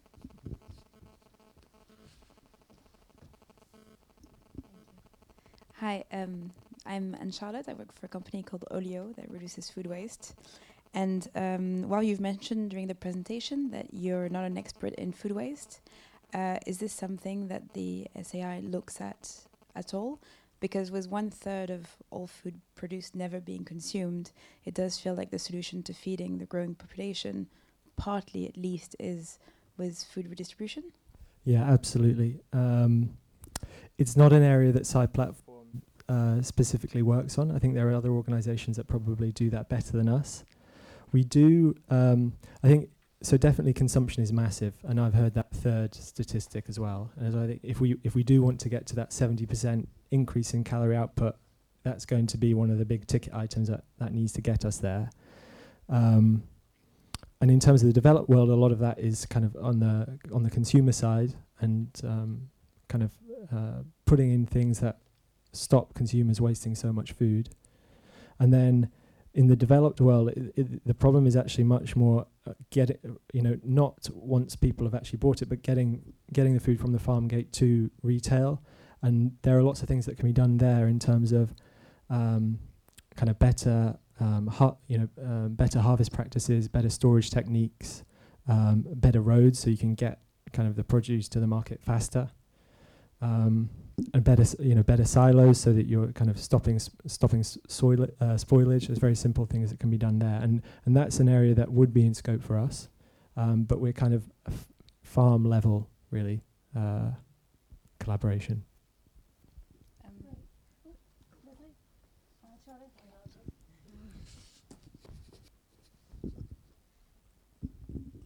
I'll just follow on what Joe said with regard to your question, is that SciPlatform do now have a tool which allows all their food business members to input information about all their sustainability concerns and challenges, and food waste is part of that collaborative tool. So if a member is interested in working on food waste, they can find other Sci members who are also interested in working on food waste, and that could be anywhere in the world. So it could be the sort of production issues, level issues, storage, whatever, post-harvest losses, or it could be consumer issues. So there is an outlet there. I know it isn't something that SciPlatform have focused on before in terms of their own projects to get involved with, but now we're hoping that Sci members, the member companies themselves, might join together. So I'd be happy to talk to you about that afterwards.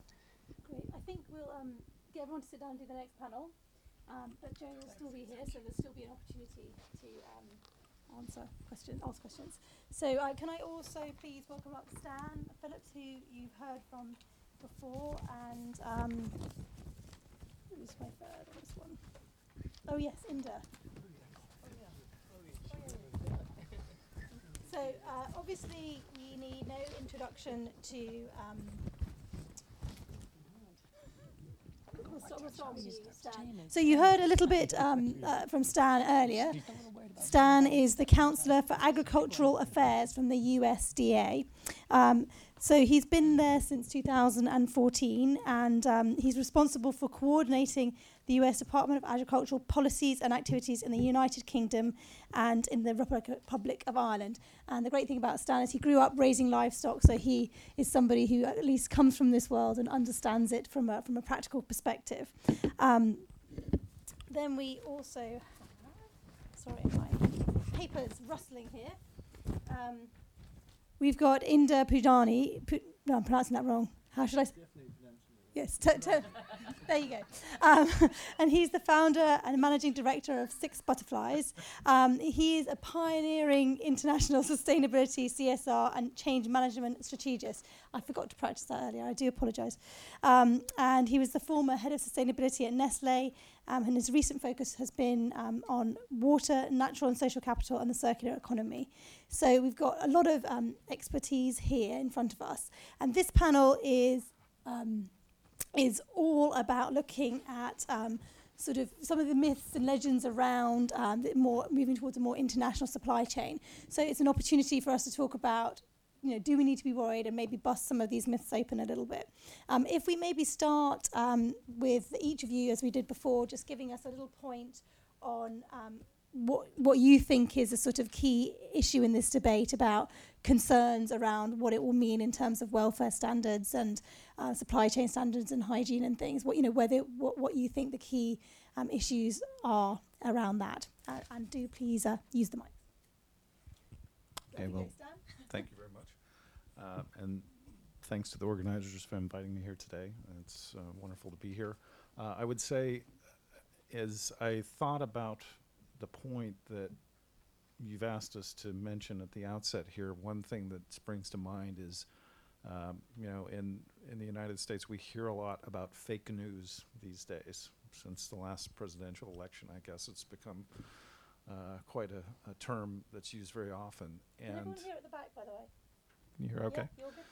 So a lot of the media stories that sprung to life after the Brexit referendum concerning U.S. food had these, from my perspective, myths. The chlorinated chicken one that I mentioned earlier is one that seems to be popping up everywhere.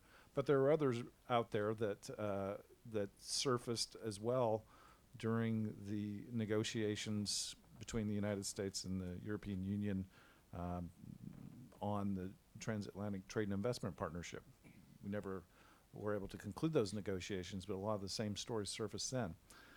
So my feeling is a lot of U.S. companies and a lot of U.S.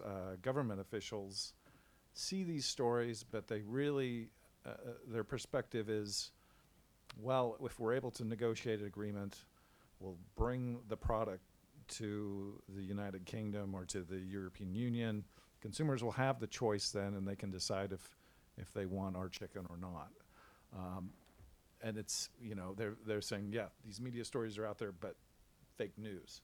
So my office commissioned a survey with the Gallup company to try to assess how important these media stories are in the UK in forming consumer perceptions and consumer buying patterns. And we did, we surveyed 3,000 consumers across the entire UK, and the finding was, maybe it's not surprising, but it's helpful in framing the issue for my colleagues back in Washington, that UK consumers will, they really believe these stories. It's not just a myth to them, and it will form their buying perception. So going forward, addressing some of these myths, I think, is important for the United States. And there's some benefits there as well if we can get the facts on the table and dispel certain myths, maybe change some perceptions here in the UK. Eventually we get to the point where we do have the opportunity to sell these products. They may provide some consumer benefits because they might be more affordable in some cases. We're not there at the moment, but that's a point that I wanted to make at the outset, that I think there's some opportunities to shed light on what the real consumer concerns are and maybe address those concerns. Thanks. Okay, from my point of view, I think there's maturity levels in sustainability, and I think that's the aspect that's missed out. Okay, and so the maturity levels in sustainability is quite important to understand where we are and where people are at. So in organizations, you know, that's the work I've done in the past, but it also happens at country level and at block level. So the EU was becoming quite sophisticated, and a lot of things started the discussions there, like the circular economy discussion. I was quite involved with that at an EU level. And I think there were myths on all sides with Brexit. I'm going to say that. But there are some real facts. And one of the key facts about food and agriculture is there was a 5.8 billion euro subsidy to the UK. And that's a big figure. And that's something that will have to be addressed and has to be addressed. But also it was about the issue of understanding, as people, do we really care? And that's the thing to me that really matters. As human beings, do we really care? And if our values are not about caring and it's just about trade, then I think we're in trouble. We're in big, big trouble. Because the myth that's gone around is this green and pleasant land. And anyone who's been involved in agriculture, involved in social issues, and involved in economics knows that it's not a green and pleasant land. I can take you to the streets of East London and show you modern slavery working at. I can take you to farms where there's immense cruelty. I can take you to places. So I think we mustn't believe you're there. You're not there. There's a long way to go. And to believe that everything's okay because consumers say so. I can show you study after study about consumers. If you go to a consumer and say, what's the thing to do? Every study I've done, the consumer takes the easiest route out because they don't want to think about it, they don't want to pay about it. But government regulation changes things for the good. Look at the sugar thing we've just had recently. If it wasn't for government actually putting their foot down, if it isn't for good regulation, I worked on habitats. One of the best things ever to came out was the red list. Now, I don't know if anyone understands the red list, but that was protection of animals. Because it was regulated and because there was pressure behind it, things change. So government has a big role, and it's the values we want to live in society. If you want to live in a society that's just take it all, then then you're going to have big losers and small winners. Yeah, I just actually like to pick up on. Well, there's a few questions that actually formed in my mind when you were speaking, Stan, and I guess I was thinking, why do all of these myths, and legends exist out there? Is it, do we think it's because, it's just a bubble of misinformation and coincidence, and or is there actually somebody that has an interest in kind of people not knowing what the truth is, and kind of making it harder for consumers to get to the truth about what their food is and where it comes from?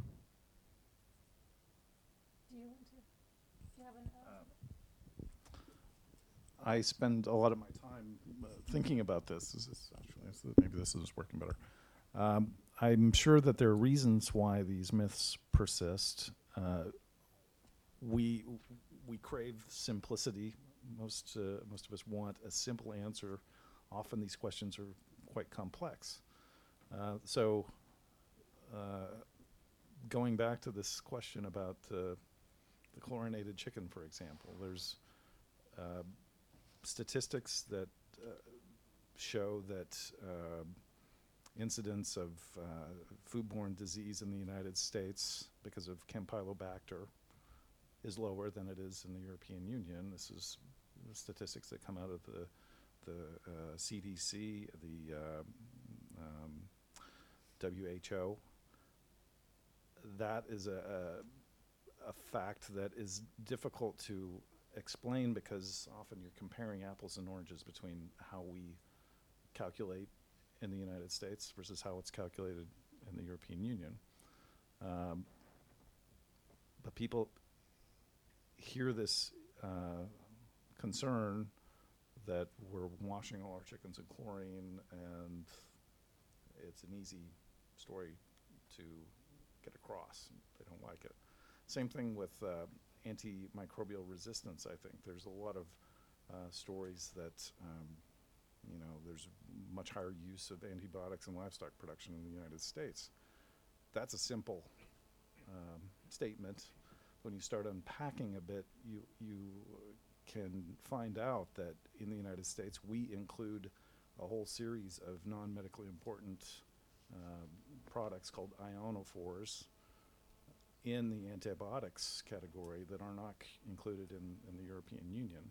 So that expands our number on how much antibiotics we use in the United States. Against the United States, against the European Union, same thing, we collect statistics on antibiotic use from sales data where it's collected by farmer voluntary reporting in the EU. So there's differences. But it gets back to this craving for a simple answer, I think, and that's why these myths persist. They're simple myths, and they're difficult to dispel because the answers are often complicated. Do we have any questions from the floor? We've got the people to explode the myths here. Come on, people, you must have some questions. Okay, well, I think... hold on, there is one. Oh, we have...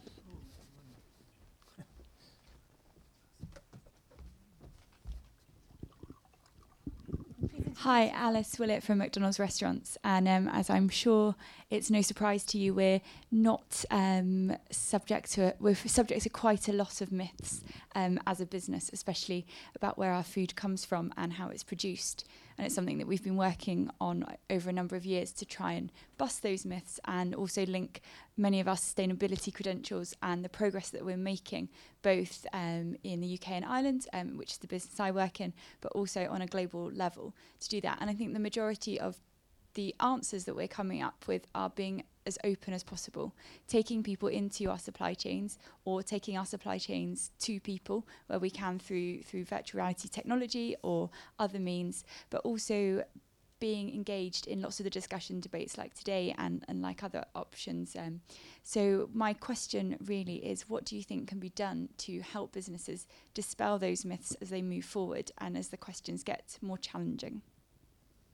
Who wants to start? Would you like to start, Stan? Do you have an opinion on that? Well, I can chime in. I think the approach that McDonald's is taking to be as open and as transparent as possible is a good approach.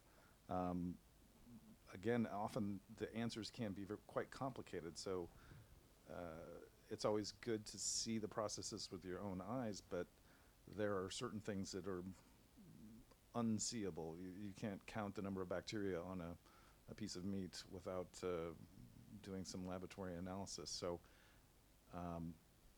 there needs to be confidence in regulatory measures that produce an outcome that verifies that a particular product is safe. And we need to explain to, communicate the risk of a product, the mitigation measures that we're taking, and we need to be able to communicate that to a consumer in a way they can understand. So that's a role for government, but I think there's also a role there for the private sector as well. But again, the transparency of these things has got to be a part of all of the work we do to try to explain to consumers what we're doing and how we're making products safe and sustainable. That leads me onto a good question, because Inda, you were talking earlier about, can you trust labels? Yeah, I did some research many years ago, and one of the things we found, there were over 250 labels existing, and which one does the consumer trust? And what we found what the findings were, that they thought they were organic. Everything that had a label on it was organic. And it was quite interesting. You had so many different labels, and they all thought that meant it was organic. And yet, these labels were telling different sort of narratives, and were trying to explain along the supply chain what was happening. And I think recently there has been a trend amongst quite a few major retailers to actually take labels off. There was quite a few that have come off recently. And has it made a difference? I don't know. And so I think, we do trick ourselves into thinking consumers are really bright and fantastic and they know everything. And we do trick ourselves in thinking we're fantastic. But the power of marketing and communication, don't ever forget how powerful a brand is. A brand is the most one of the most sort of profound. When Nestle bought Rowntree's back in the 1990s, they bought it for 250 million baht, and that was over 22 times its earnings. So the power of the brand is phenomenal, and the brand is one of the most trusted things modern society has. So if you have an organization that has a brand, you can feed that person anything they want because they trust the brand implicit. And it's quite a modern phenomenon, this thing about trusting brands. They've become the new gods of the world in that, this is provenance, this is my lifestyle, and if I have a brand on me, this is the way it talks my narrative. So I do think brands do have an obligation and do have the responsibility to actually say what it is, but they're not going to, because marketing and the power of profit is greater. So do you think in this context, in terms of supply chain, then, that it's even more important that brands are making sure that in a certain future of supply chain, there's going to be different sources? If the labels were so good, we would have got rid of all of these supply chain issues, because they've been around for 30, 40 years. So it's not a new thing. So if they were that good, we would be addressing the same issue again and again. Like child labor is still a major issue. Slavery is a massive issue. So I think supply chains, if you want to remove something and you put your full energy and power, you can do it. So it's the will you need and the finances you need. Joe, did you want to add something? Yeah, I guess I fully agree with you that the brand, how powerful brands can be, and I guess I just had a kind of thought, and it's kind of, if myths get out there, kind of that are damaging to your brand, what can you really do about it? And I guess I think a myth at the end of the day is just a powerful story, and people like to believe powerful stories, and people like to believe myths. And I don't think that you can fight a story with facts. I think if you believe a story, all of the facts in the world, if people try and explain that to you, why your story is why the myth is based on false premises, it will just drive that story and that myth kind of deeper into your mind. But I do think the approach that McDonald's is using is kind of working slowly. But I think you also need to fight with stories, I don't think you can just fight with facts about why. Yeah. Sorry, go ahead. So just on another research I did, this idea of reputational damage, we think, it's going to really harm us. I don't want to give the company's name, but a few years ago there was a tragic case where over 150 people were killed. And everyone thought, wow, this is really bad reputation for this company. Guess what? Its profits went up by 15%. Purely because of the brand. Because every time someone heard of that company's name, there's a psychological association with it. So when they went out to the high streets, they actually shopped there. So, what I'm trying to say to you, when you think about these things, you've got to be more intellectual and more holistic rather than this simplistic nature of just saying, I think this is a myth or this, that. And I think... But how does it apply to the supply chain in terms of a global... Let's apply this. Tell me how to apply what you're saying, which will make sense to, a changing, perhaps more international supply chain after Brexit. Okay, supply chains after Brexit. I mean, that... The first thing is, if you are a product, if you are a brand, or you're an organization, what is your main purpose? And if it is about mass consumption, profitability, and then that's going to be the shortest route you take. It has to be, because if you've got shareholders that are asking for your report every quarter and returns, that's where you're gonna deliver. That's where the outputs are. But if you take a long-term view and say, right, we want to change things and we want to be human, we want to be caring, we want to have values, then you invest in it. And there are a few companies that are really genuinely going in and saying, okay, how do I invest in this? How do I take care of this? And guess what happens to those companies? They get bought out by major brands, right?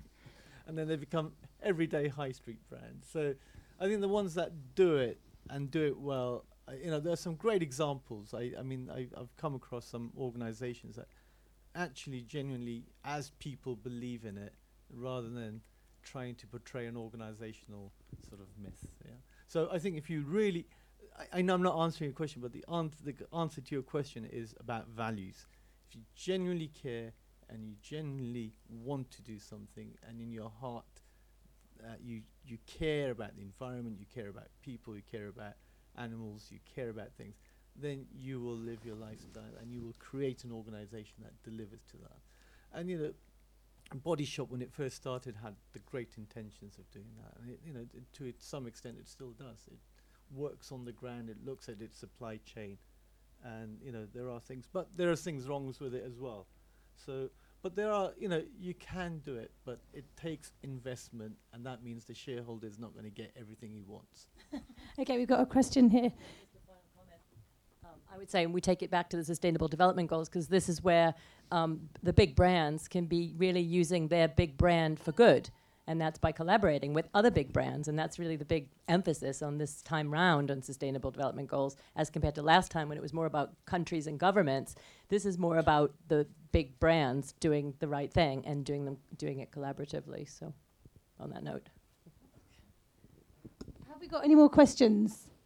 Okay, we'll have one more from Mike, and then I think we will. Thank you, Charlie. Mike Hansen from WSH. Question for the panel, but really it was started off by a comment from Joe, particularly regarding genetically modified organisms. And it was, given the importance of GMO and increased R&D going forward as we move, as the climate change really starts to take hold to a larger extent across the world. Some of the myths around GM and the values of GM. How do you think, given that majority of R&D is carried out by the main organisations such as Monsanto, Syngenta, and so on, and not by central government, therefore the public believe that, well, these large organisations, well, you would say it's safe, wouldn't you, because that's your business. Given that the governments tend to go whichever way the wind is blowing, so the research is not done, so the public don't believe it. So they automatically believe if you have GMO crops, you're going to grow 2 heads or whatever, but it's essential going forward. How do you think those myths can be broken down to make sure, or to get us to a point where the public recognise the importance of GM and how important it is to feed 9.6 billion people by 2050? It's a really, really good question. And my background is in biology, and therefore GMO has never been scary to me because I understood it. And I think the unknown is a very scary thing, but then again, you can't kind of teach everybody, fundamental, genetics class. That's not gonna work. So I think that kind of the big mistake was that. And there's nothing really to back this up, so it's just a kind of hunch. But GMO was never a premium product.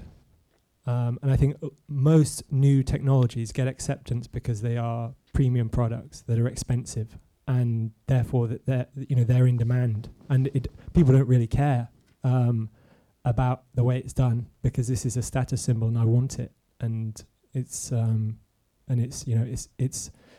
that's, so I think that's kind of maybe an opportunity there to kind of undo some of that damage. I think if we just stick to kind of staples and it's kind of hidden away there in starch and fructose and glucose and high fructose corn syrup, that's never, it's just, I don't think it's ever going to, we're just never going to do it. But I mean, if you give somebody, I don't know, something crazy like a premium product, and I don't know how you would do that and get market acceptance, but that's kind of just my hunch. Well, that has been absolutely brilliant. Thank you very much to all our panel. It's been very insightful. Thank you. I just want to finish by saying I hope everyone's enjoyed this afternoon. It's been really interesting. I think there's been some really wide topics covered. I think it's very interesting, this theme that you were just talking about sort of dialogue and being honest and transparent. And that's, where we started with David about how there's a lot of fear around this global supply chain, and a lot of the issues actually come because we don't understand what each other is thinking and what the different practices are. So it sounds like, working on that dialogue and all these different organisations that can help facilitate that are really important. And it also sounds like, this, as you were saying, and all the power of brand and the power of food service and companies to drive change themselves and to help come together to help guide policy, but also through your own procurement practices to help ensure that standards remain high and issues such as animal welfare remain important and on the agenda. So I hope there's been lots of different organisations out there that can help as well, and it's been great to hear a bit more about some of the work and the SIA platform and all of these different things. So thank you all for coming. Thank you for all the participation in the audience. That's been great, and it's been a very interesting afternoon.